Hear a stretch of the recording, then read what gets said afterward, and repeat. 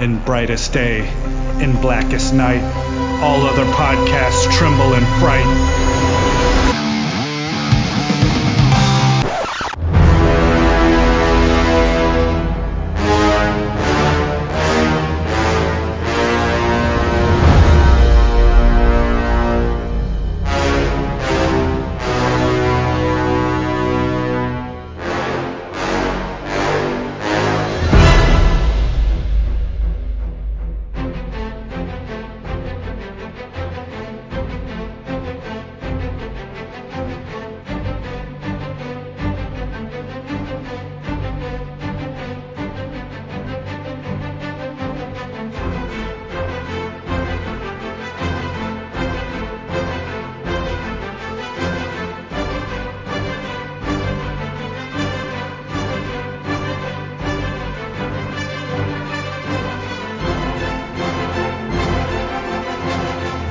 Hi, everybody. I'm Chad Vogelman. I'm Mark Marble.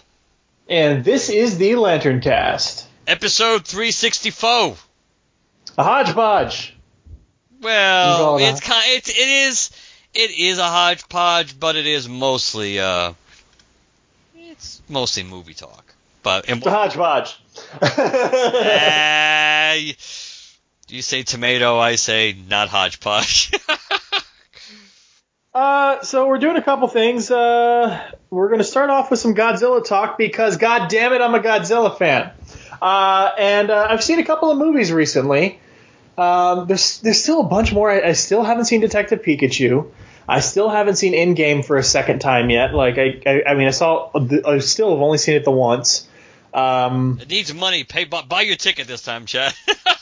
Brightburn I haven't seen, and I haven't seen what else is out right now? Rocketman. I want to see Rocketman too, but I have seen Aladdin and I have seen Godzilla King of the Monsters because damn it, I had to.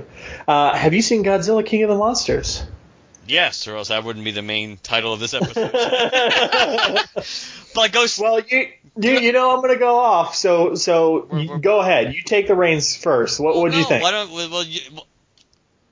I figured you should go first because, well, then again, you're right. Maybe I should because you're going to be mostly a homer for this, no matter what, which you unfortunately had already proclaimed in the past. Like, no matter how bad this movie is or however you phrase it, I'm going to support it or defend it.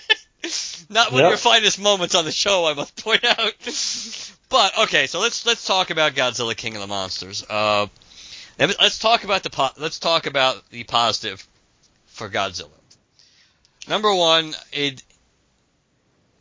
guess number one would be the monsters looked good, which we expected because we haven't had in the three movies in this MonsterVerse, all the monsters have looked good. That's never been a question about this reinvigorated, relaunched, I hate to use rebooted franchise. So the monsters look good. I think the homages to the previous, like the Toho movies and everything else, using the classic Godzilla theme, that was a nice touch.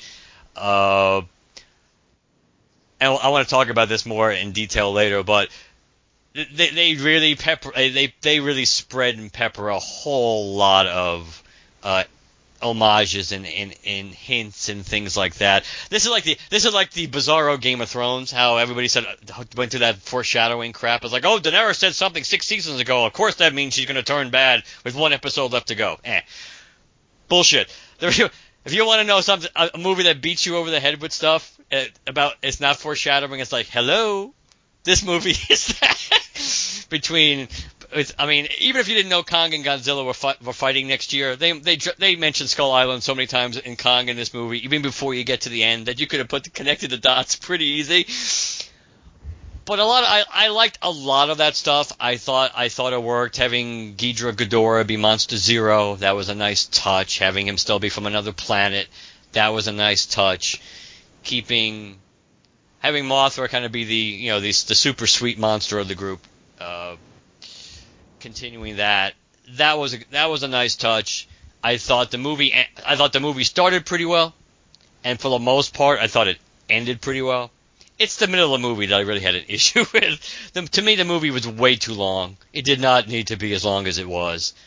the middle part of this movie really, really dragged, I thought. Even though there were some cool moments in it, like the Rodan and Ghidra stuff, that was okay. But even though this movie has a better cast, but whether they do more with the better cast, I think is extremely questionable. The first movie, you had Bryan Cranston, and you had Ken Watanabe.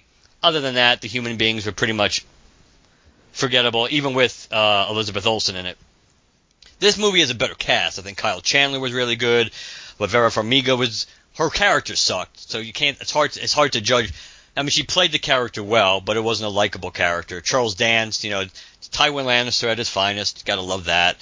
I thought the military personnel, though, in this movie were extremely weak and unbelievable. As far as they didn't seem like they're very competent from my perspective. So I thought the middle of the movie dragged, and the thing that bothered me, I came out of this movie disappointed, and I came out disappointed because not only do the trailers tell you, or try to tell you, that this movie was going to be, you know what you didn't like about the 2014 movie? How you had 15 minutes of Godzilla maybe? I don't even know if that's accurate. It may have been less than that. And the first movie, you had so little Godzilla in the first movie. Well, guess what? We heard you, and we're going to give you a lot more this time. But the real question is, did they really? Godzilla really is not in the movie all that much. He's still in the dark pretty much 99% of the time when he is in the movie. He disappears for almost the entire second into third acts, in the middle ground between halfway through the first and second, and between the second and third. I know I don't want to nitpick too much about him getting his ass kicked again most of the time, because at least he's fighting a higher quality opponent. The first movie was harder to let that go because the Mutos were not particularly impressive opponents for Godzilla to be getting his ass kicked like 80% of the fights. I just don't think this movie delivered on what they said it was going to deliver on and what people wanted. I thought, they spent way too much time. Oh, the oxygen destroyer was a nice throwback too. That was one of those cools. Rodan coming on the mountain, that was pretty cool. I kind of, even though Rodan has occasionally been a good guy, I do kind of like the way they make him like the Starscream or whatever of this universe. It's like whichever side seems to be winning, that's the side he's going to go with, and it's like but at least he showed some balls to side with Ghidra Ghidorah when he wasn't being completely brainwashed anymore, when the signals weren't being sent out. That at least he kind of made a choice. It was the wrong choice, but still. I think Millie Bobby Brown was kind of wasted. I mean, she was likable because it's her. I thought she was kind of wasted this movie. She seemed like to be in this movie to swear and to scream. I did like Kyle Chandler, and I did like the fact that it kind of gave him an arc, and a growth arc, in the sense that he started off being so anti against Godzilla just because of what happened to their other child, and then he came to realize you kind of needed Godzilla.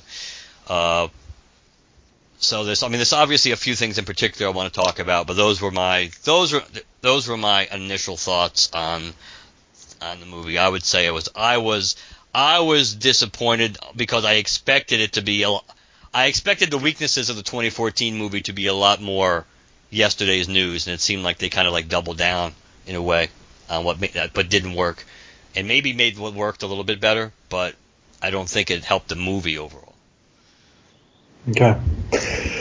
For those and I'm not just referring just to you, but for those out there who are criticizing the plot of this film, name me one Godzilla movie that had a good plot. like where the non-Godzilla side of the story, or even including the Godzilla side of the story, was a compelling, intriguing, intricate plot. Never happened. I don't care. As much as I love Godzilla, it was never the human story. It was never the plot that had an intricate story. Maybe Gojira. Maybe the original non-Americanized Gojira, because of its, nuclear message and all the horrors of the Asian and Japanese peoples and so on and so forth. But like the subtext of that film, the original Gojira, you could probably make a case for that. But beyond that, really, it was all about the monsters. It was all about the fights. You knew it. That's the entire point of it. That's why they kept making monsters. So I don't expect much out of a plot. I will say I thought it was interesting.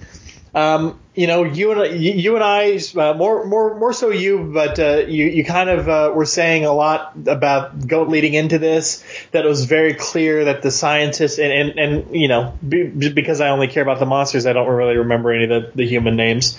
The scientist woman, Emma Russell. There you go. Was going to be all gung ho on set the monsters free, but then when her and her daughter get kidnapped, I'm like, oh. I guess they're not going with that. And then very clearly a little while later, it was all a plan by her. So you're like, oh, they did a bait and switch on this. Yeah, I was just going to say, they did because I think a lot of people, when the first trailer came out, I think a lot of people, obviously she was being portrayed as the bad, as bad.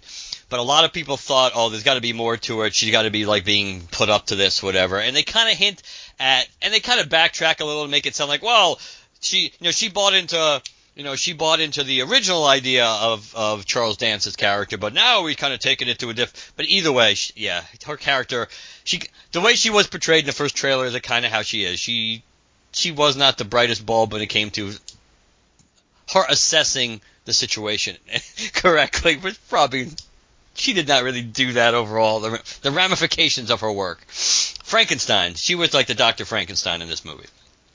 I can agree with you somewhat about pacing, but I really was just happy to see the monsters on screen, the detail.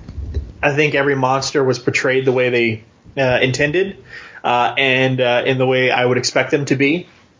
I did read an interesting article online that was talking about, and it might have been in an interview with maybe the director or the screen or one of the production assistants, I don't know, somebody, who was saying they actually had 3 different actors portray the different heads of Ghidorah. Or Ghidorah, which would make sense. So that all 3 heads had their own personality. So that was kind of cool. The center one obviously kind of being the brains of the organization. One of them being the just more almost puppy dog like in terms of not like gentle, but like more curious than violent, still violent because it's Ghidorah. One of them more brash and active, stuff like that. If I remember right, it's the left one that's the more curious one, the right one that's the more violent, and of course middle's middle. Makes sense. And Mothra, fantastic. I do for a little while there, I was like, oh man, they're not going to do the whole Infant Island twins thing, and then they drop that. Zhang were twins. Yeah, I like that. That was a nice touch. Yeah, that was a great touch. I was like, they're so important to Mothra's stories. Like Infant Island, they got to do it. But it just got to the point. You said pacing in the movie where I was like, yeah, they're just not going to reveal that, are they? And then they did, and I was like, yes, all right, well, cool, we're here. So that was cool. Rodan, Rodan's always been sort of, back and forth. One thing that was interesting, there's 2 things I thought were thrown off for me in terms of really, we're going to reveal that, or we're going to reveal it that way. The first was Ghidorah being from space. Don't get me wrong, it's part of his origin. I like that they kept that. But everything else seemed to have this really intricate sort of explanation, backstory, and scientific explanations, and blah, blah, blah, blah, blah. And when it came to the reveal that Ghidorah is from space, it was also like, oh yeah, and Ghidorah is an alien. And then we're just, supposed to move on. Granted, in a movie where it's just 4 giant Titan monsters fighting each other, they've been here this whole time.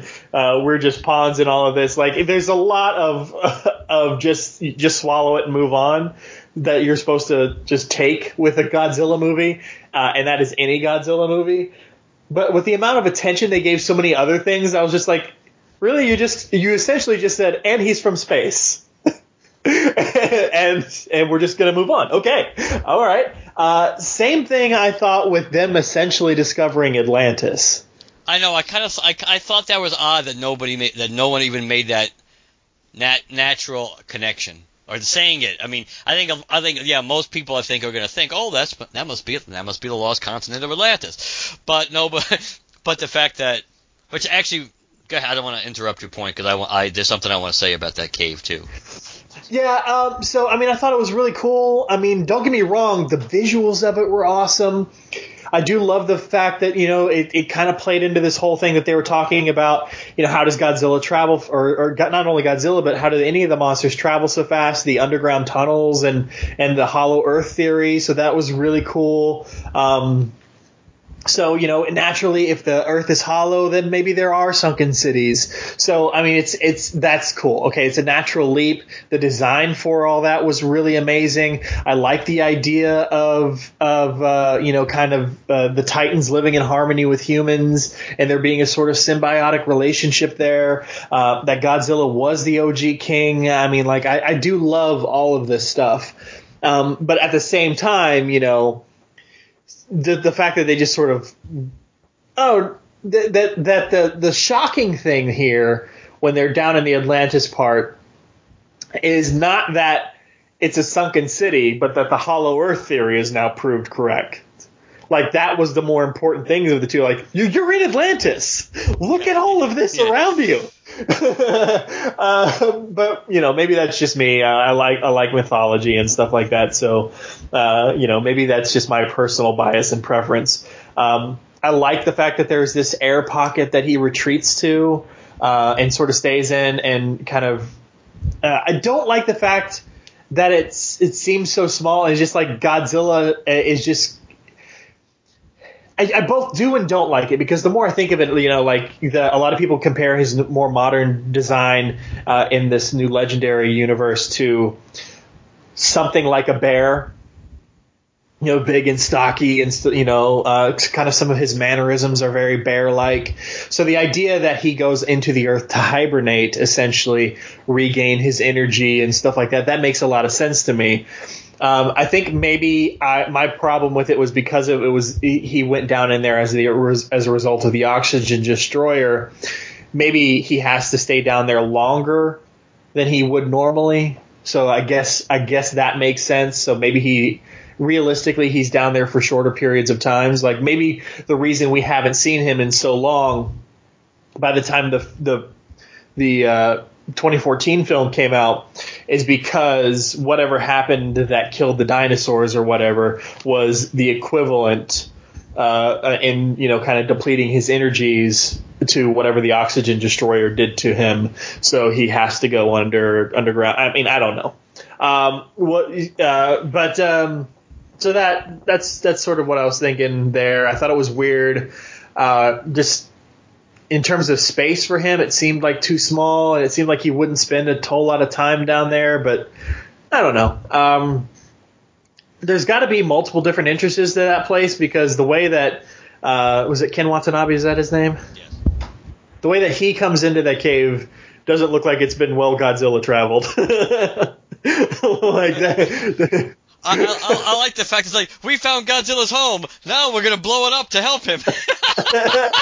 it's like I'm watching this and it's kind of, it's like I get the point of what they're trying to do, but long term, if you really want Godzilla to be around to help you, that's probably like it's his little fortress of solitude and kind of like how the Eradicator used Superman, the little chamber, the Eradicator used Superman's body as a solar battery to keep recharging himself. It's like, you just destroyed that. So, but I guess, yeah, I mean, but. And it was also kind of weird. Can't you just detonate the bomb in the vicinity of Godzilla? That's what I was thinking too. Not 10 feet from his nose. Yeah, long before they get too friggin' close and they end up crippling the sub, conveniently enough, so it can't launch its weapons. That I'm thinking, it's like, do you really need to be that? I mean, you're trying to jumpstart them to begin with, especially if you were a nuclear submarine, you'd have more than one nuclear missile anyway. So it's like, why couldn't you just launch a few of them? Yes, and let the residual effect bathe him. Since, as we saw in this movie, without Mothra, it's borderline that the charge they gave him would have ended up killing him. Like, but all's well that ends well. I do like the. I did think they did a great job with the end credits, kind of all the newspaper clippings and articles and headlines and stuff that obviously really set up, your Godzilla versus Kong film that's coming. One of the headlines, I don't know if you caught it, one of them mentions the discovery of an egg. Yeah, which is supposed to be Mothra. Right, Mothra so that really sets up and kind of harkens back to the fact that Mothra is essentially immortal, reincarnating herself, essentially. So I did like that we're going to get Mothra again. I did, and you and I were talking before the film came out about what's likely to be the next monster, and I think with the after credits scene, it's got to be. I mean, it's not got to be, but it's more likely if there is a follow up to this that it's Mecha King Ghidorah or probably Mecha King, unless he's gonna clone him somehow. Unless they're gonna clone. Yeah, but which yeah, I don't think it would have to be Mecha King Ghidorah. I don't see them doing just Ghidorah again, especially since he lost. Even though there were extenuating circumstances, you're probably right. I think a lot of people are suspecting that. But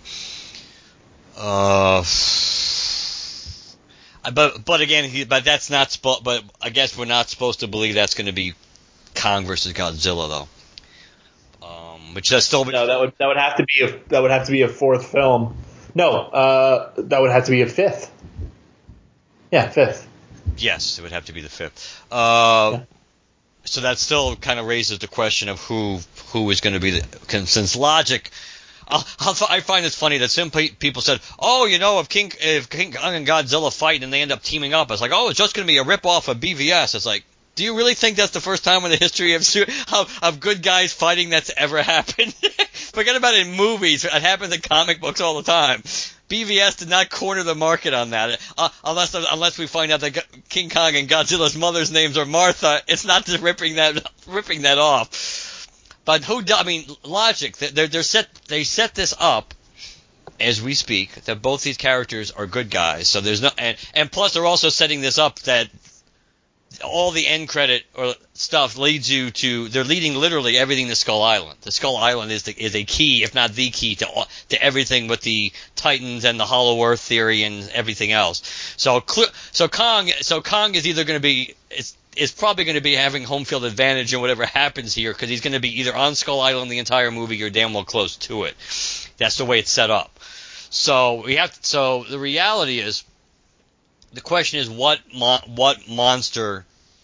They're not going to be fighting. They're not going to be fighting the entire time. There's going to have to be something that brings them together. Because now the one thing I wanted this. I thought this was interesting in the beginning, especially since this movie again was so non-subtle about everything it was throwing at you.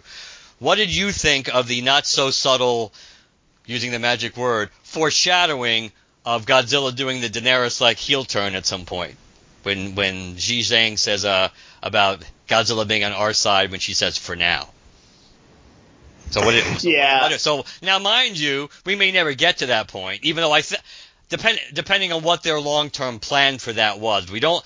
Unless he's going to be mind controlled in the next movie, it's not going to. There's no reason to think that heel turn is going to happen in Kong versus Godzilla. I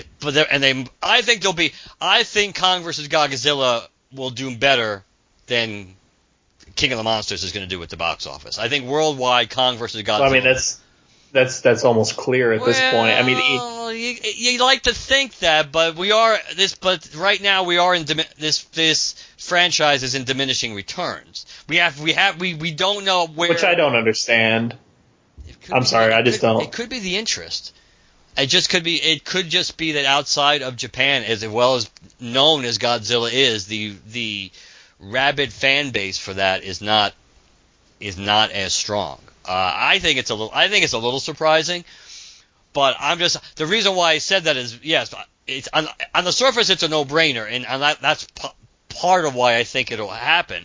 But depending on where Godzilla King of the Monsters ends up and how, like if it makes less, which there's probably a really good chance that it's going to make less money than Kong Skull Island and Godzilla 2014 worldwide, which means it would be the smallest grossing movie of the three so far.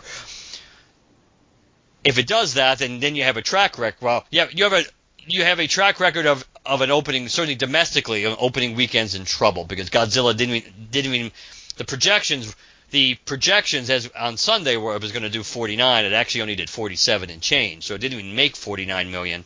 And like 3 weeks ago or so, it was still projected like in the 55, 60, somewhere between 50 and 60, which was still shaky because even that would have opened below Kong, which it clearly did anyway. But Kong at least made more money worldwide, which to me I find fascinating unto itself. Just because you would think Godzilla would be a bigger quote-unquote star throughout the world than King Kong. But I also think Kong Skull Island was probably overall a more solid movie, structure-wise. I think it actually had a better story, I think. And it probably. Well, before we stray too far away from your point, you did ask what, the heel turn of Godzilla. Yes, I'm sorry, you're correct. I don't think it's going to be a monster.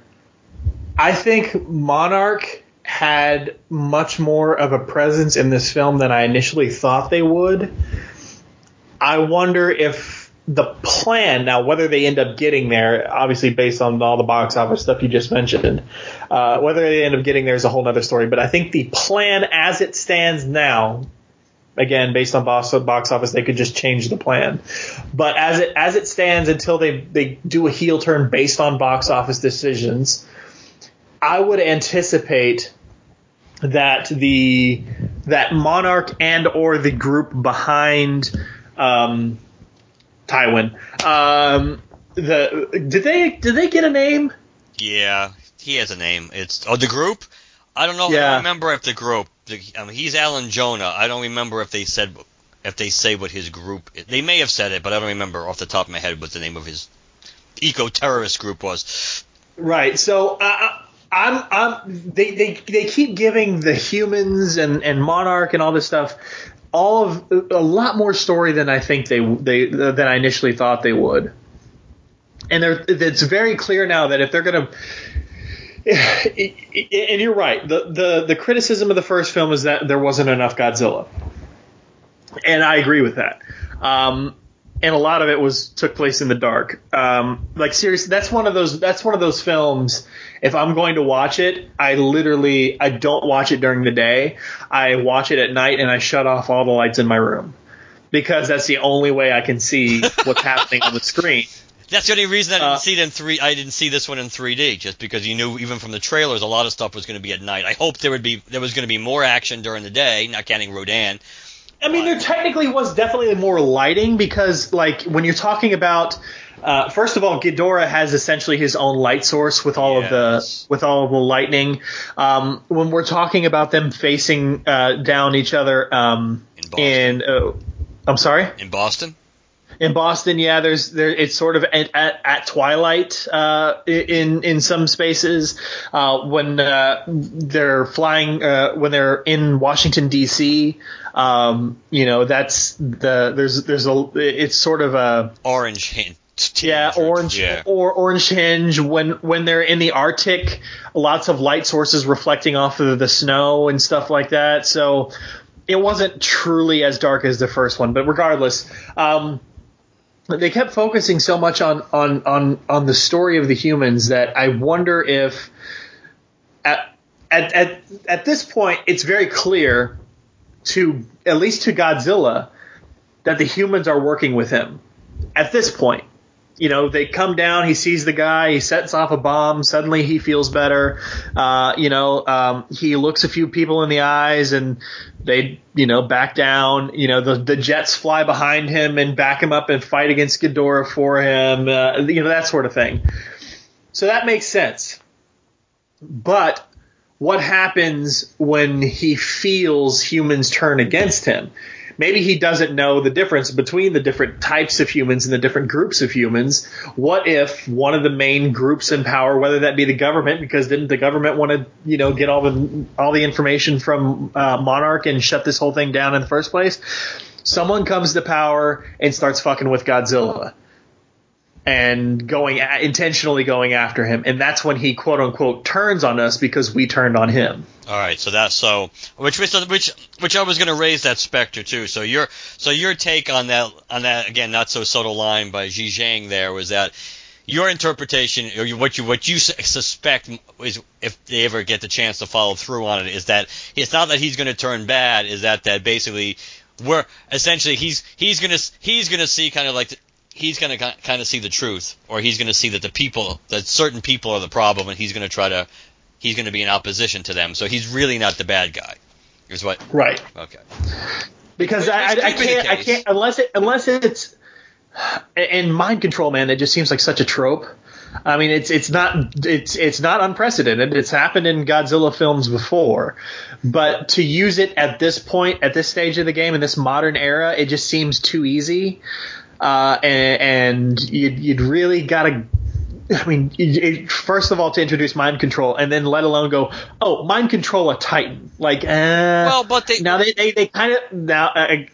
kind of throw it in there with the orca device, the orca, with the orca. So I guess it's possible, and you could sort of call it mind control in that way, and I guess that makes sense. But at the same time, it's still such an easy trope. I don't know if it would go well with audiences if they did that.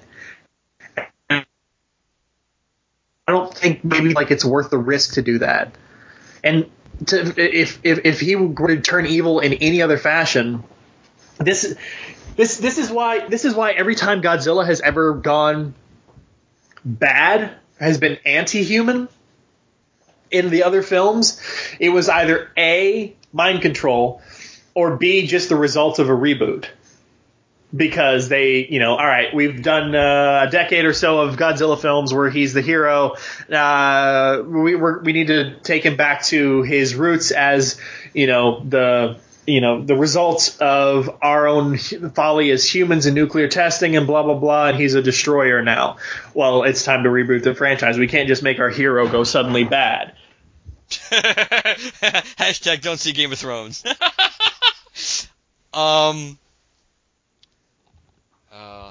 Go ahead. I lost my point for a second. I don't know where else I would head there. So. Oh, okay. Another possibility is when we're talking about in relation to villains or monsters.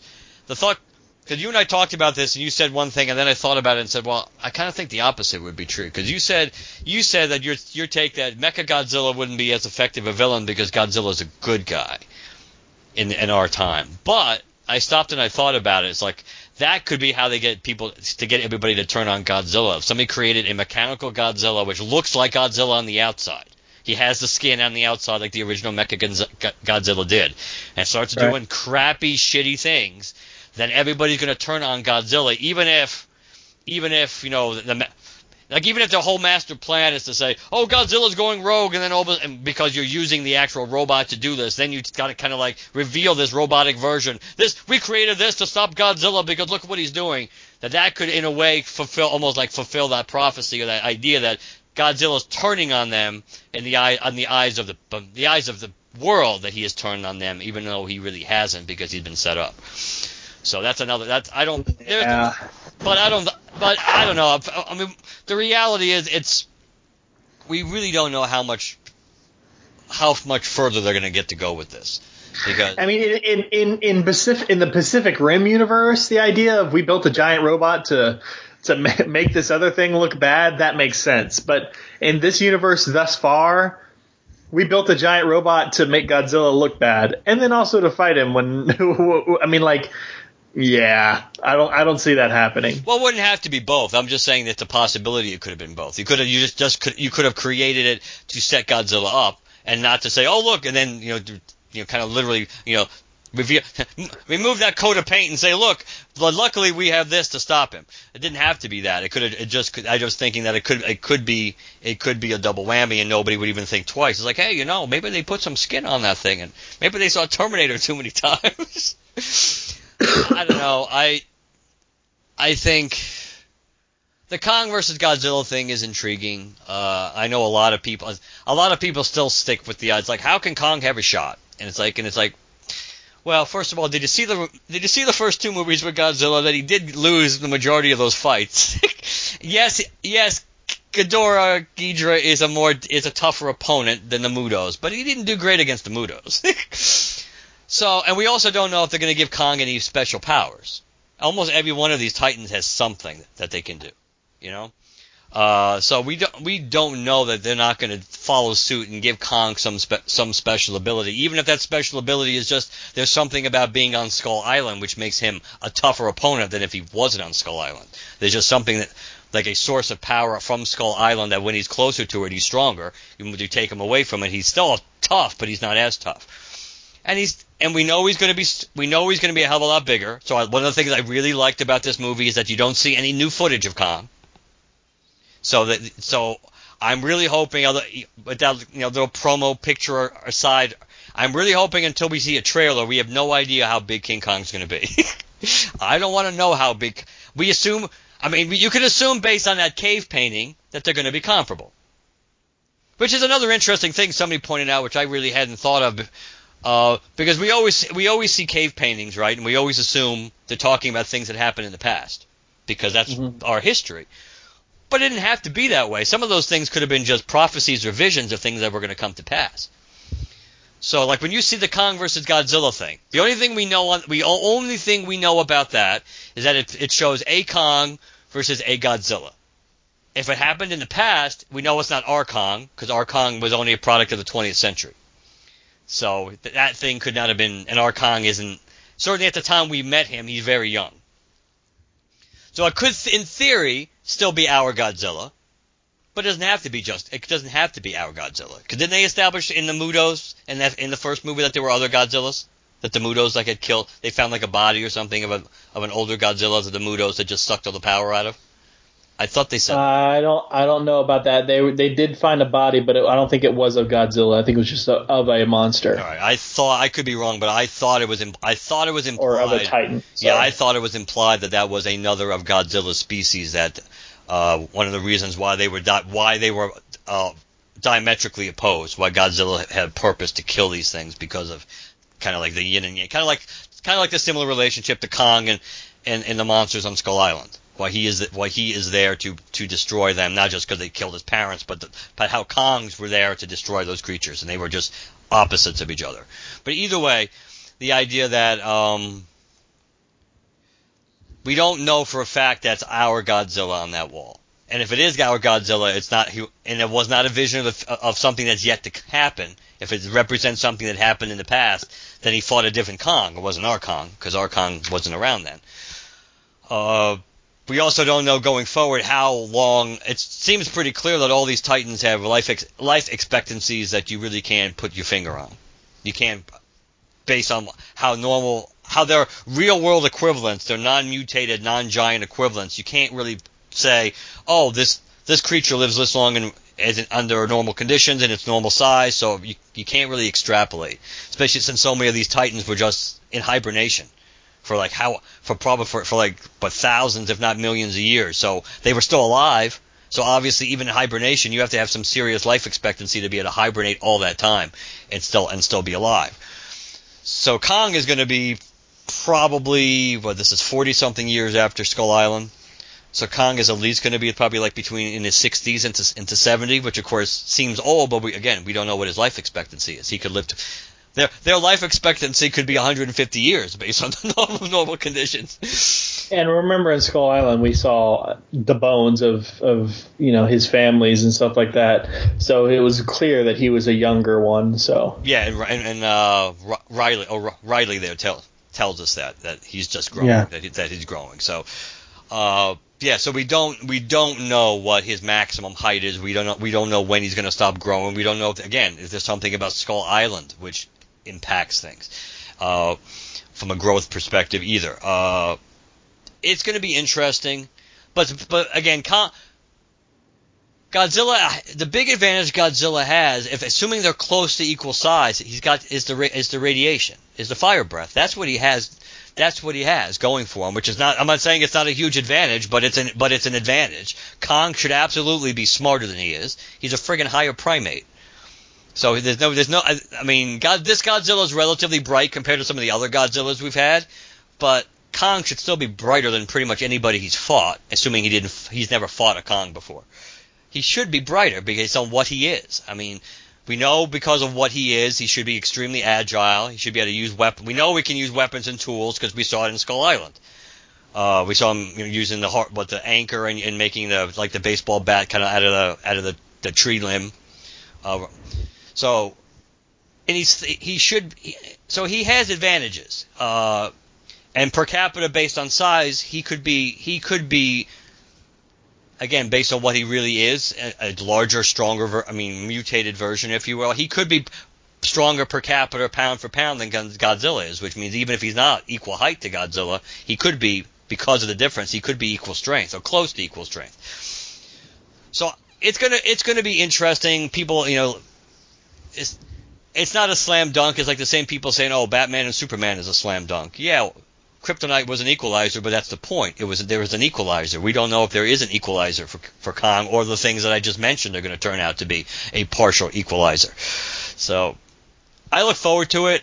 I do think it will do better because I think it'll seem like more of an event movie, and it would be ironic if Kong is as much of a draw, if not more, than Godzilla. It would be curious if that's the case worldwide. Domestically, maybe not, because Skull Island didn't. Well, then again, Skull Island did okay. Skull Island was also a March release, so that has to be factored in. Both Godzilla movies opened up in May. May is a time when you do better business. The first Godzilla movie opened up earlier in May, which probably helped it. But Kong opened up in March, and that still was a pretty decent opening for a movie that wasn't overly hyped. I don't think at the time. Yeah. But I expect, my prediction is I expect there to be at least one more Godzilla movie, probably. I would say there will be one more Godzilla movie in this series after the Godzilla versus Kong, because I think the money from that movie will probably warrant it. But after that, I don't know. So, but I would agree with you, but given it's shocking to me how this movie's performing in the box office. So I'm not as confident in how Kong versus Godzilla is going to perform as a result of this. I think it's more disturbing, even though I think an opening. Well, I have to open up the other. I had this open. I have to open up the link. I think in a way it's more disturbing that this movie does not have. It isn't doing better. It isn't doing better overseas. That it doesn't have the. This movie did have a better opening weekend overseas than the 2014. The 2014 movie made $103.4 million, and this movie did make $130 million, which I'm assuming must still.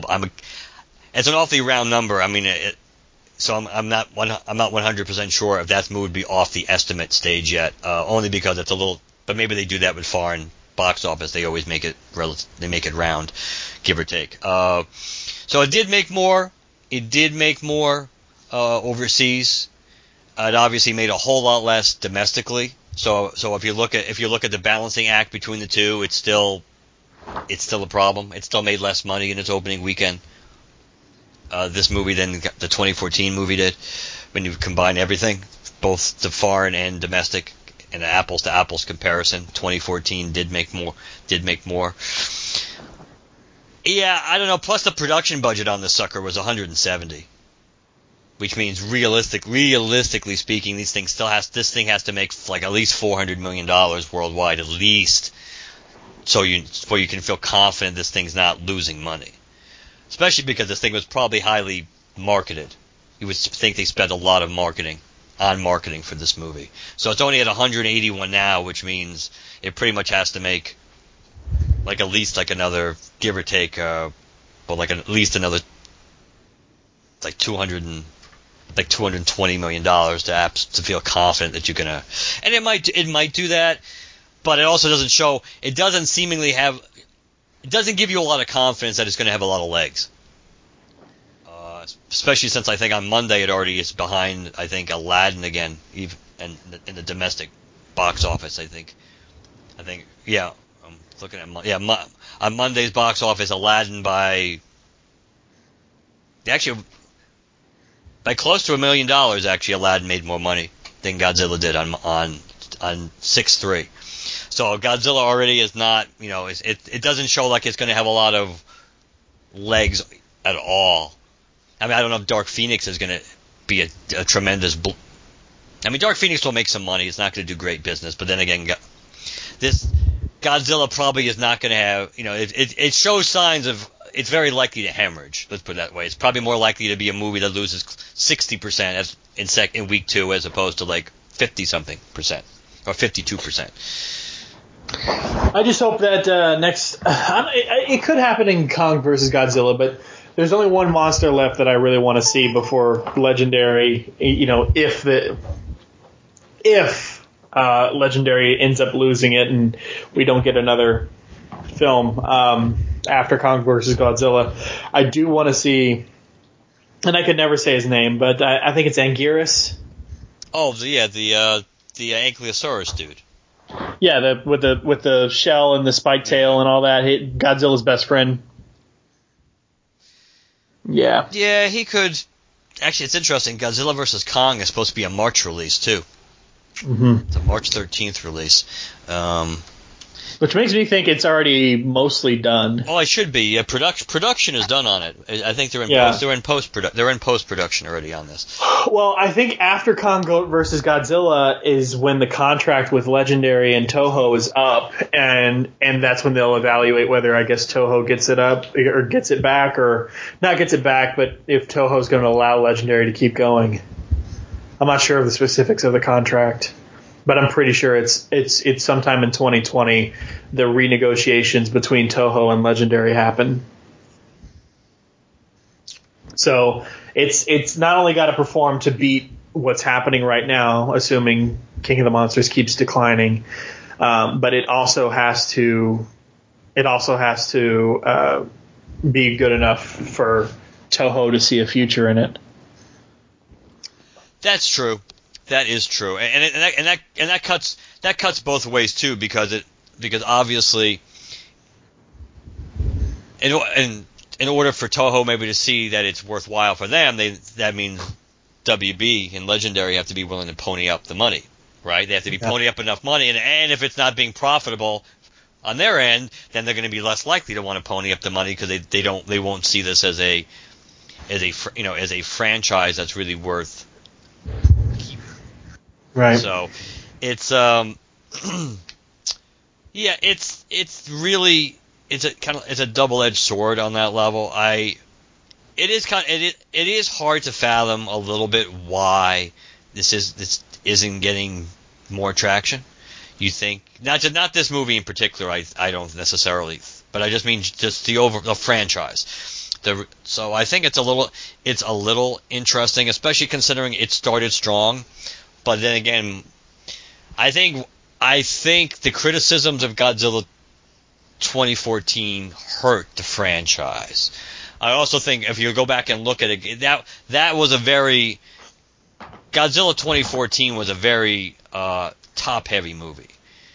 It went from 93 million in its opening weekend down to 30 million in its second weekend. So it dropped 66.8% in week 2.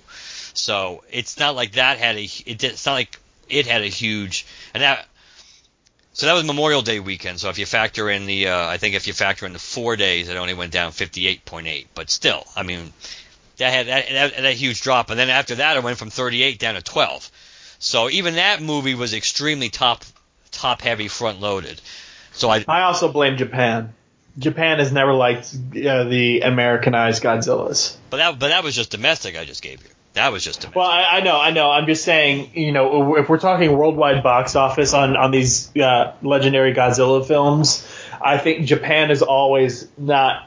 I mean, it has historically speaking, when it comes to Americanized Godzilla, has kind of actively made it a point to try and not support it.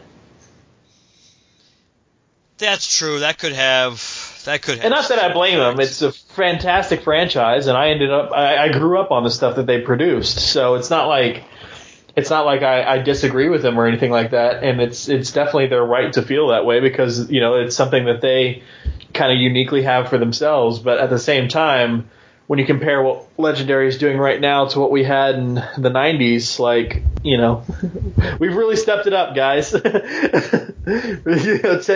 a look at all the, like you said, the oxygen bomb, and we had the Infant Island references and all that other stuff in there, and all the callbacks and Easter eggs almost crammed in there to a point. Yeah, it was a bit much. We're really trying this time, Japan. Yeah, that's why, like I said, this is like the bizarro version of like Game of Thrones in the sense that they were not being subtle about anything, and it's like if you couldn't pick up on some of the things they were beating you over the head with, it's just because you were really not, as people tried to say. In this case, no, you literally weren't paying attention because they tried to. Not, and yeah, some hints, obviously, if you haven't seen a lot of the movies, you might not get, but the Skull Island stuff, they were laying that on really thick, even from the beginning of the movie on, which I know part of it is just to establish, they exist in the same world, just in case you haven't figured this out yet, but yeah, they definitely did a lot with the, which I liked. I think the connective tissue was good. It's also interesting looking at some of the human characters that are supposed to come back in Godzilla vs. Kong. Millie Bobby Brown is supposedly in it, which I guess is because if she's listed, the movie was shot already, I guess. Kyle Chandler is supposed to be back, and Xi Zhang there is supposed to be back as recurring characters from Jessica Henwick. That's cool that she's in that. Yeah, I look forward to that, and I just, in a way, you just kind of hope you get a decent representation of both monsters, one way or the other, which you probably will get. I mean, I don't think they want to do the Kong Godzilla thing just to make Kong look like a schmuck, or the opposite. It's obviously they don't want to have Godzilla look that way for them, since he is their. In their minds, he is their star, but they also know King Kong's got a big draw, and I don't think they're going to want to. Yeah, I just don't think. I don't think they'll do that. But that's the reason why. Again, it almost has to be another monster that they're going to team up against. Whether it's Destroyer, whether it's something else we haven't seen yet, it's got to be something. Gigan, maybe. Yeah, Gigan would be Gigan would be a bitch for Kong though. That would only because of the stuff at the blades on his chest. That would be not impossible, but it would be challenging. But then again, it could be challenging for Godzilla too. But Godzilla's a better long range fighter. Kong, obviously, other than him throwing stuff, he's not going to be good long range. He's more of probably a short range fighter. But yeah, you don't know. Hey, how about Megalon? It'd be awesome if it was Megalon, man. Yeah. Megalon deserves a comeback. King Caesar. I don't. I like King Caesar. I wouldn't. Giant monster dog. Yeah, I would not be against King Caesar, but or we could have two, because if you have Kong and Godzilla, then you could have the new version of the Jet Jaguar Godzilla Tag Team Championship match with Kong and Godzilla instead. So yeah, that would be cool. All I know is about that movie, it better be friggin' mostly in daylight. If they go back to this nighttime bullshit, would be the complete antithesis of what we saw in Kong. Almost all King Kong movies are mostly in daylight. Most of the stuff in King Kong and most of the movies have taken place, at least in the modern movies, have taken place during the day. Most of Skull Island was during the day. Most of the time you saw Kong was during the day. And most of Peter Jackson's movie was during the day. So if you go back to the original, it was because it's black and white, it's harder to tell. Even when it's supposed to be night, it doesn't look that dark. So maybe only the 1976 version. The 1976 version, I guess you would say, probably to make the rubber suit look more believable, Rick Baker or not. That movie probably I would say that movie, looking back on it, the majority of it was at night. But again, that might have been driven because of the lack of special effects. But mostly you see Kong during the day, and it works. Kong and Skull Island, that was part of the appeal. First time he appears, you see him during the day. There are very few scenes other than that crap Samuel L. Jackson napalming him, that bastard. Other than that part, almost everything took place with Kong was during the day. So it would be weird to have Kong being mostly at night on Skull Island. Seems to be a waste of Skull Island, too.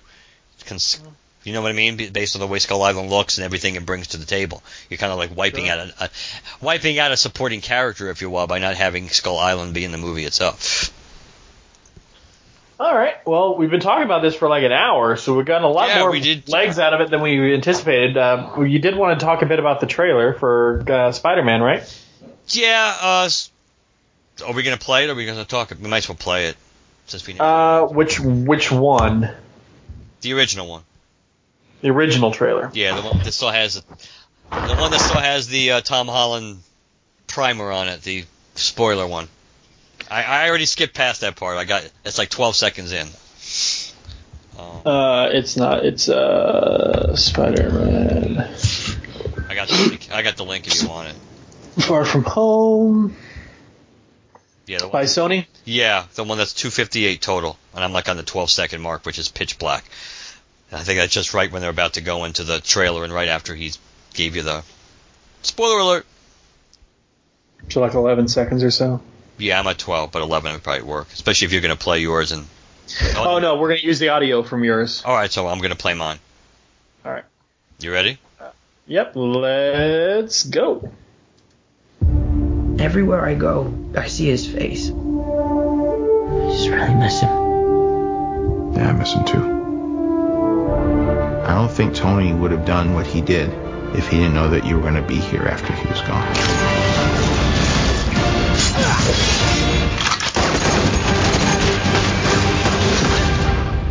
You gonna be the next Iron Man now? Well, no, I don't have time. I'm too busy doing your jobs. Oh. I'm kidding. Look, keep up the good work. Because I am going on vacation. Heads up. Nick Fury's calling you. I don't really want to talk to Nick Answer Fury. the phone. Why? Because if you don't talk to him, then I have to talk to him. I don't want to talk to him. You sent Nick Fury to voicemail? I gotta go. You do not ghost Nick Fury. What up, dorks? What's up? We're just talking about the trip. I'm here in St. Marco Polo. Oh, I think MJ really likes me. That reminds me when I first fell in love.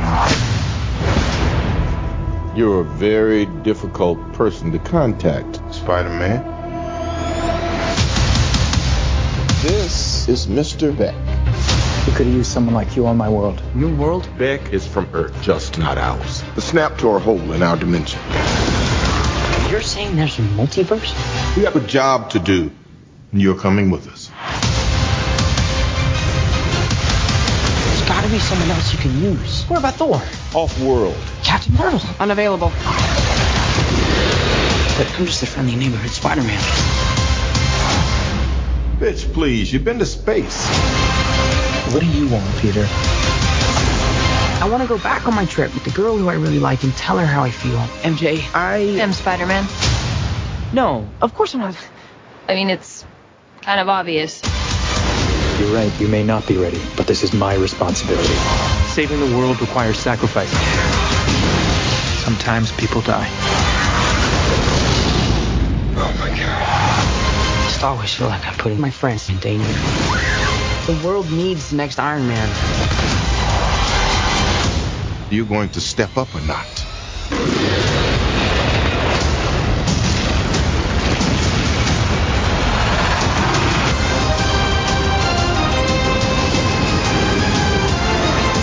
I gotta get you guys out of here. Get on the jet. Who are you? I work with Spider-Man. You work for Spider-Man? I work with Spider-Man, not for Spider-Man.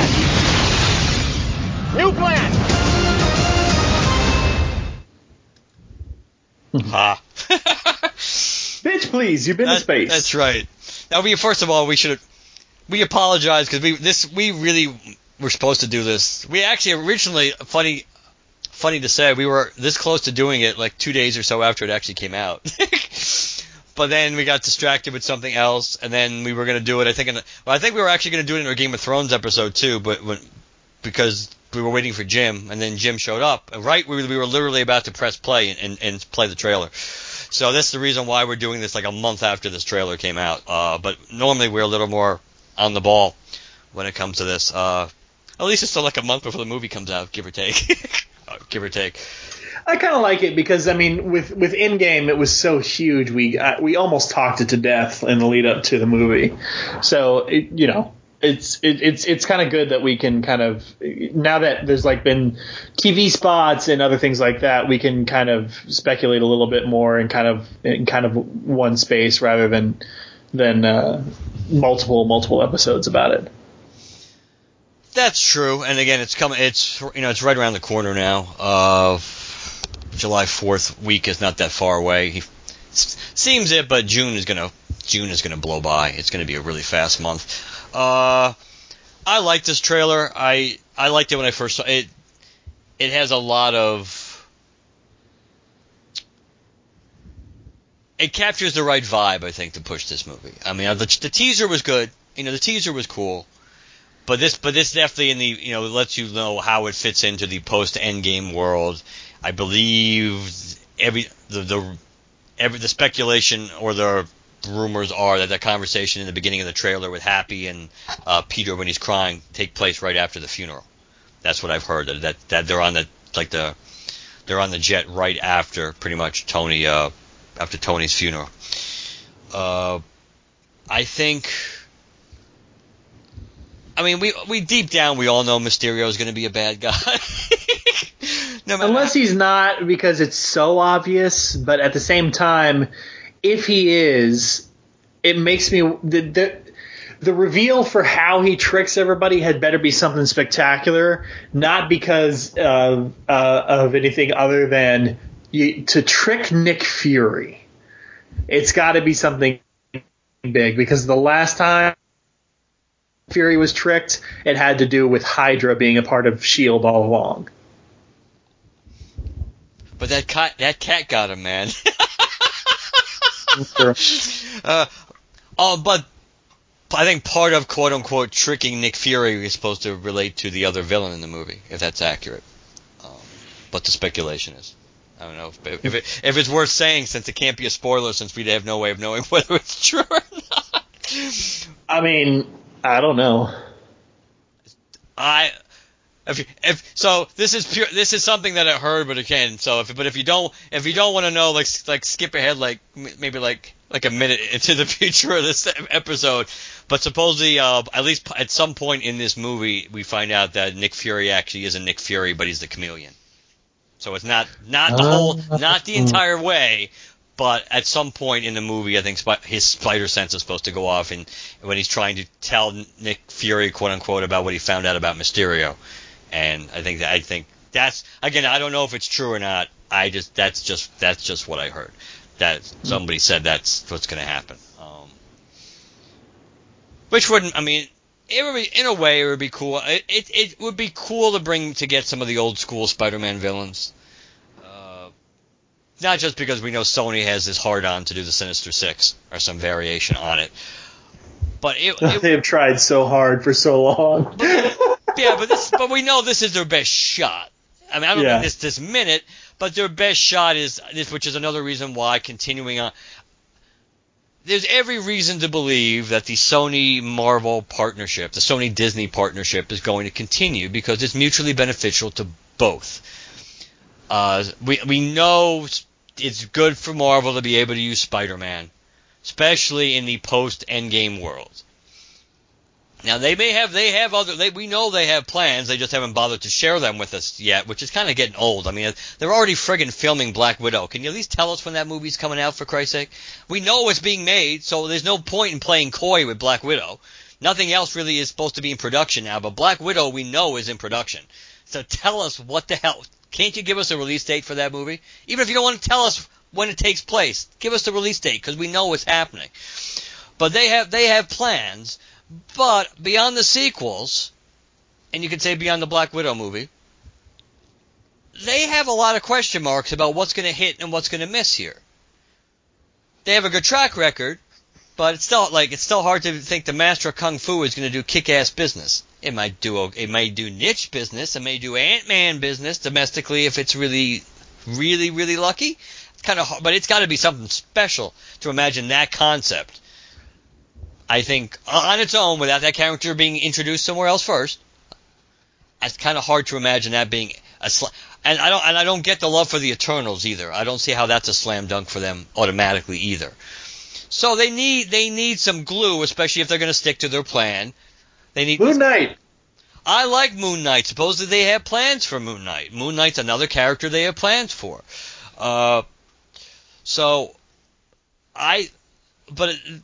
Spider-Man would be a nice glue to bridge to keep things together, knowing you have Spider-Man before. If you're really going to have the X-Men and the Fantastic Four still be 3 to 4 years down the road at least, you need something, because there's as big as they are now, there's a serious risk that they are not going to. They're going to go down just because of not just because what goes up comes down, but because of the properties that they're dealing with now. Yeah, keep Thor in Guardians 3, and Guardians 3 should make a lot of bank. Doctor Strange 2 will probably do well because he had such a high profile in Infinity War, and people really liked him in Infinity War. We know he was barely an Endgame, but almost everybody who wasn't part of the original Avengers or in Nebula and Captain Marvel, etc., were not in Endgame till the end. So Spider-Man's important for Marvel, and for Sony it's great because first of all you get to be part of the cinematic universe of Marvel, which is a hit. You get to get crossover characters, which is something that they want. They want to have other MCU characters in their Sony movie, which is why this time we're getting Happy, and we're getting Nick Fury, and we're getting Maria Hill. We don't know if we're getting anybody else, but we know those 3 characters are in this movie from the Maybe MCU. Pepper. Maybe Pepper. It's possible. I know. Obviously, we know, but her name's on that check, which we understand now why her name's on the check that for that Peter's charity thing or that in the teaser. Which actually was the first hint. Obviously, some people picked up on the fact that maybe he's gone because of but then again, she was running, Stark anyway at that point. No pun intended. She was running the company. So it just works for both of them. Then we get Marvel if they bring Venom like into the next individual Spider-Man movie after this, then that's a good way to intermingle Venom with other Marvel characters too. It's a win-win, and they seem to be aware of that. Yes, it could fall apart, and then the question is since Tom Holland really is Sony's it belongs really to Sony. That at the end of the day, it might hurt Marvel more. Right now, it might hurt Marvel more because they may need Spider-Man more than Sony needs the MCU, based on the way it's currently configured. When they made the original deal, there's no way that was true. It absolutely was. Sony would have needed Marvel more. Now it's I don't know. It's interesting, but I expect that to continue. So the idea of putting the Sinister Six together. There are also rumors in this movie that the old Avengers Tower, the Stark building, the Avengers Tower is Oscorp in this movie. That the building was taken over. And also that Jonah is going to appear somehow in the movie. At least be introduced as a character in this universe now. Yeah. J. Jonah Jameson. I know. It'd be a tough act to follow. Okay. Be a tough act to follow unless they surprise everybody by bringing back what's his face? Who I just drew a blank on. I can't even think of his name. It's Commissioner Gordon. Yeah, I know. But because you would think they're gonna. It's about time that they're gonna start working the Osborns and Norman Osborn back into this. Not just because he would be a cool crossover villain to begin with. That's why it's in a way it's unfortunate that Marvel doesn't have the rights to him, because they could really do something really cool with him. Just like we suspect they can do something really good with Doctor Doom, which nobody has even come close to doing yet in movies. But still, having Norman Osborn be a crossover villain, no matter how you were working towards that, whether you were working towards more of the Dark Avengers first, or whether you were going green, doing a slow build towards the Green Goblin. Yeah, I expect that deal to continue, and I think, but Marvel. Now that Endgame is gone, I do worry about what the future of the MCU is going to be, just because they don't have as many slam dunks. J.K. Simmons is who I couldn't think of. as J. Jonah Jameson. We'll see. Did you hear my theory about who the villain is going to be in Doctor Strange 2? Or do you remember? I did a post about it. I know you said it, but off the top of my head, but that's because of where my brain is today. Refresh my memory. So everybody assumes that the next big MCU villain could be Kang the Conqueror because of all the time travel. There's consequences to time travel, and Kang is going to be the result of all that. Well, if there are also consequences as a result of the Infinity Saga, then what about if we didn't just bring everybody back and chose to then let 5 years pass and then bring everybody back? What if there are supernatural consequences to that? What if there's literally hell to pay because of all the souls you just snatched out of the supernatural realm? So what if the villain in Doctor Strange 2 is Mephisto? That could be. I could see that. Which obviously opens, no pun intended, it opens up a whole lot of doors across the board about where they could. It could be really any one of the supernatural, guard of the MC of the Marvel universe, but Mephisto is probably the most well known. Yeah, he is pretty well known, or infamous, depending on one's take these days. I could definitely see that. I could see that. I just wish they weren't being so secretive about their plans going forward at this point. I see it as counterproductive at this point. And mind you, it has to be coming to an end, because what we heard earlier in the year was they weren't going to announce their next slate of movies until after Spider-Man came out. And obviously Spider-Man is going to be out within a month. So you would assume, especially because they're heading into Comic-Con, that we will at least get the official announcement of what the movie. Now, again, it'd be the ultimate stunner if Black Widow wasn't one of the two movies next year, since it's filming. But the question is what the second one's going to be. Doctor Strange 2. Probably because they're going to want to push Black Panther back until the spring of the fall, either February or May of the next year. Well, what's the name of the actor who plays Wong?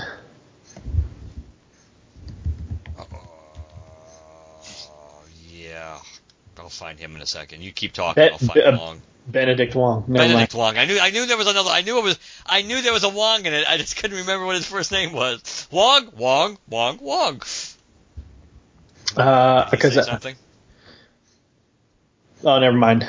There was an article that came up today in my feed. Let's see. Let me see. I want to get the actual quote. Wong was on hand for Denver's Pop Culture Con when naturally he was asked about the status of Doctor Strange's sequel. According to the actor, the film has a writer, one he didn't name, but it confirmed he met in the in-game premiere, and he believes it, quote, may be happening sometime next year. Never mind. For it to release next year, it would need to be filming by the end of this year. And Guardians is what, 2021? I think so. Because Gunn hasn't even made Suicide Squad yet. Yeah. So then he's got to get that done. So it's got to be either something new or like Black Panther 2. It could be the Eternals, only because there's supposed to be some casting for that movie. Right. Even though Angelina Jolie is linked to that now, but was that I don't remember if that was 100% official. So is Keanu, maybe. Yeah, there's a rumor about. I would rather say if he's going to be in the MCU, I'd rather him be in a better franchise than that. Have you heard the casting of who a lot of people want to be Reed Richards? I've heard a lot of different things. So who have you heard? Which one did you hear? What's his name? What's the freaking actor's name?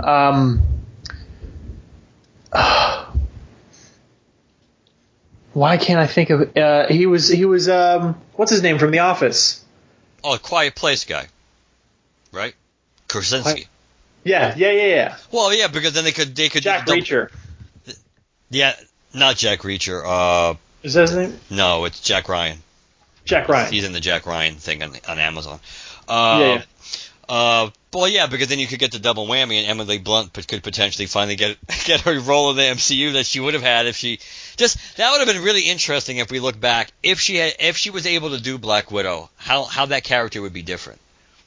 That would be really interesting. I don't know if it would have been because it would have been different. I don't know if, since we know how our Black Widow turned out, I don't know if it's hard to imagine Emily Blunt doing that role now, because it would have been so different. I think her take on it would have been different. But that would be a way you definitely could see Krasinski as Reed Richards. He could pull that off. Give him the. He's got the look for sure. Yeah, he's got the look. Even with the beard, he could have the look. And you could get a double whammy, and you could get Emily Blunt as Sue Storm too, depending on how old these characters are supposed to be.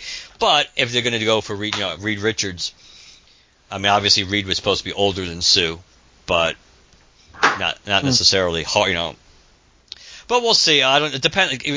But yeah, I kind of figured you were going that way. I think a lot of people have.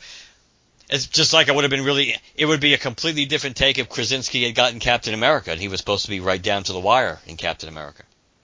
Yeah, I mean, that's Krasinski as Reed is my favorite fan casting I've heard in a long time. Yeah, that is a really good one. So you would think we're going to find out. Well, not about that, but we're going to find out some. We should be finding out more casting soon. The X-Men is going to be challenging too, because certain roles obviously are going to be more challenging. Some characters have either been really successful completely, and people have been lukewarm towards it, even if they've been recast like twice already. So it's going their approach to the X-Men is going to be interesting, which is probably why they're not going to rush it. All right. Is there anything else you wanted to talk about?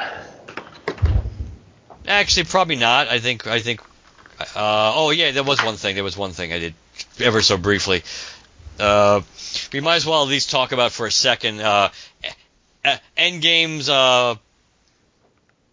kind of like a pointless quest at this point to track down Avatar to be the best box office champion of all time. It beat it domestically, right? Oh yeah, it beat it domestically. But domestically, Force Awakens is number one. So it had a much smaller hurdle to clear. It had to do over, I forget what it was, 700 something that it had to beat in order to take out Avatar, and it's up to $816.6 million domestically. But to beat Avatar is $2,788,000,000. Endgame is $2,715,000,000. So it's still $73 million away. I don't think it's going to do it with an asterisk. I don't think it's going to do it during its current release. I bet you they will re-release Endgame at some point, maybe next year. That was what I was thinking. Maybe they'll release Endgame like a month before the Black Widow movie. If Black Widow is actually coming out in May, maybe in April they'll release Endgame. Whether they add in extra footage or whatever, just release it a month ahead of time. It'll be a good way to get people ready for Black Widow 2. And then whatever it needs to make up worldwide, it probably can. So I think it will beat Avatar eventually. I just don't think it's going to do it now during its run, because I don't see how it has any legs left in it. It fell out. I think it fell out of the top 5 last weekend. It's at the point where it's just not making much during the week, on the weekdays anymore. It's gonna be losing more and more screens every week.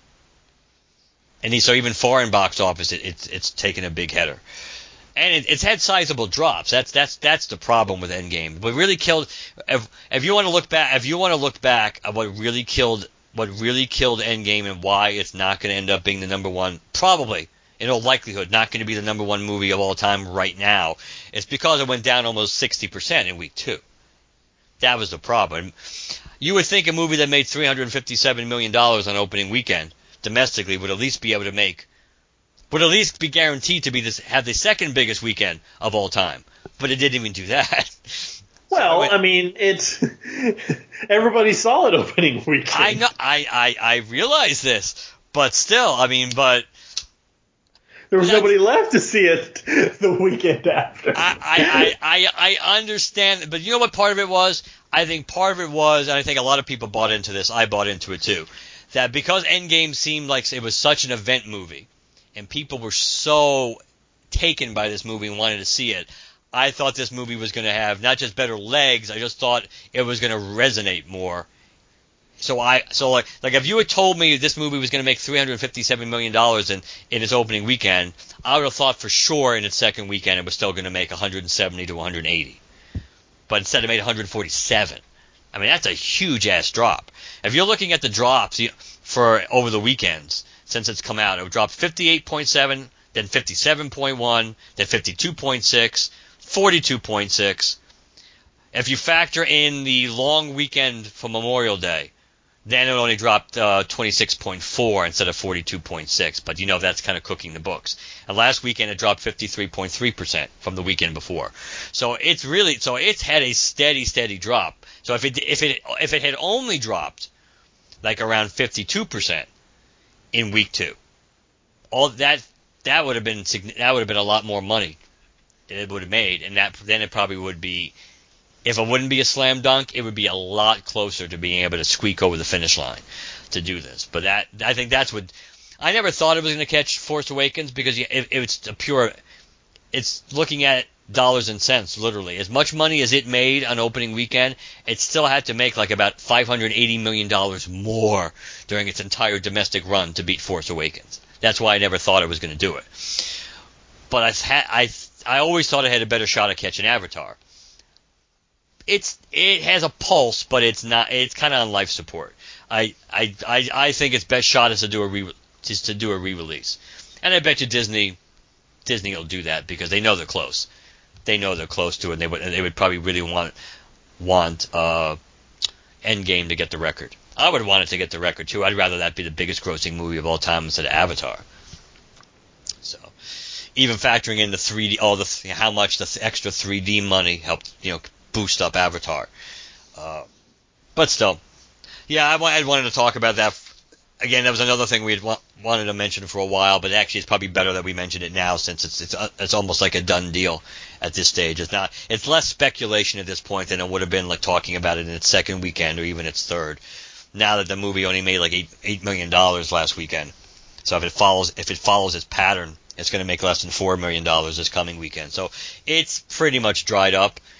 I think it would take a lot if this movie could still even muster like $30 million more domestically. I just don't see it's going to do that. If it did that, it might have a chance because then you say, oh, you pretty much need almost about the same amount of money overseas. But yeah, I think it's going to be really close. But Marvel will do what. They'll do what they need. The sad part is this movie had a $356 million budget. Not that it didn't make its profit, mind you, but just imagine that, a $356 million budget on this movie. My God, that essentially means this movie had to make like at least $800 million. More than that, realistically, but probably at least $800 million just to break even. But on the bright side, it did that opening weekend worldwide, right? All right, guys. Well, we got a lot of mileage out of Godzilla, more than we thought. So those of you over on Twitter, specifically Dan Kurtzky and Ian Harrington, who I asked if you had any questions for us to discuss on tonight's episode, we will address those in a future episode instead. Maybe we'll do like a big, listener chosen show where we talk about whatever you guys want. Maybe we can do that. I don't know. We are running out of stuff to do in terms of stuff current. We have a list of stuff we want to get to, but those are technically bigger episodes, stuff we want to promote a little bit more and really prepare for and stuff like that. But if we ever need like a non-prep episode, maybe we'll do like a listener Q&A sort of a thing, or at the very least, who knows? But Dan asked a question. Ian asked a question. Guys, we got much more mileage out of Godzilla than we initially thought. So we'll get to those questions as soon as we can. But otherwise, Mark, you want to tell people how they can reach us? Now, I had faith people were going to get more out of Godzilla than apparently you did. I don't know if I thought we were going to get an hour out of it. I thought there was enough to mine when we factored in not just delving into the. We didn't even talk about the split between the critics and the audience based on the new revamped. Prove you saw the movie Rotten Tomatoes audience score. I actually want to try that. I want to see how that works. I want to see how it works with a regular ticket, with a physical ticket. How that's going to actually work. Do you have to punch in the number or something on the ticket or something? But I had faith there was enough between that and Kong versus Godzilla to at least Godzilla versus Kong to get us there. So website LanternCast.com, email us LanternCast@gmail.com. You can follow us on Twitter, like us on Facebook, #GLCast to locate us on either of those. iTunes and Stitcher, whichever platform you listen to us on, please leave us a positive review. Last but not least, 708 Lantern is the voicemail. So the 708 Lantern, call us and let us know what you think. All right, guys, we'll talk to you later. Good night, everybody. Good night.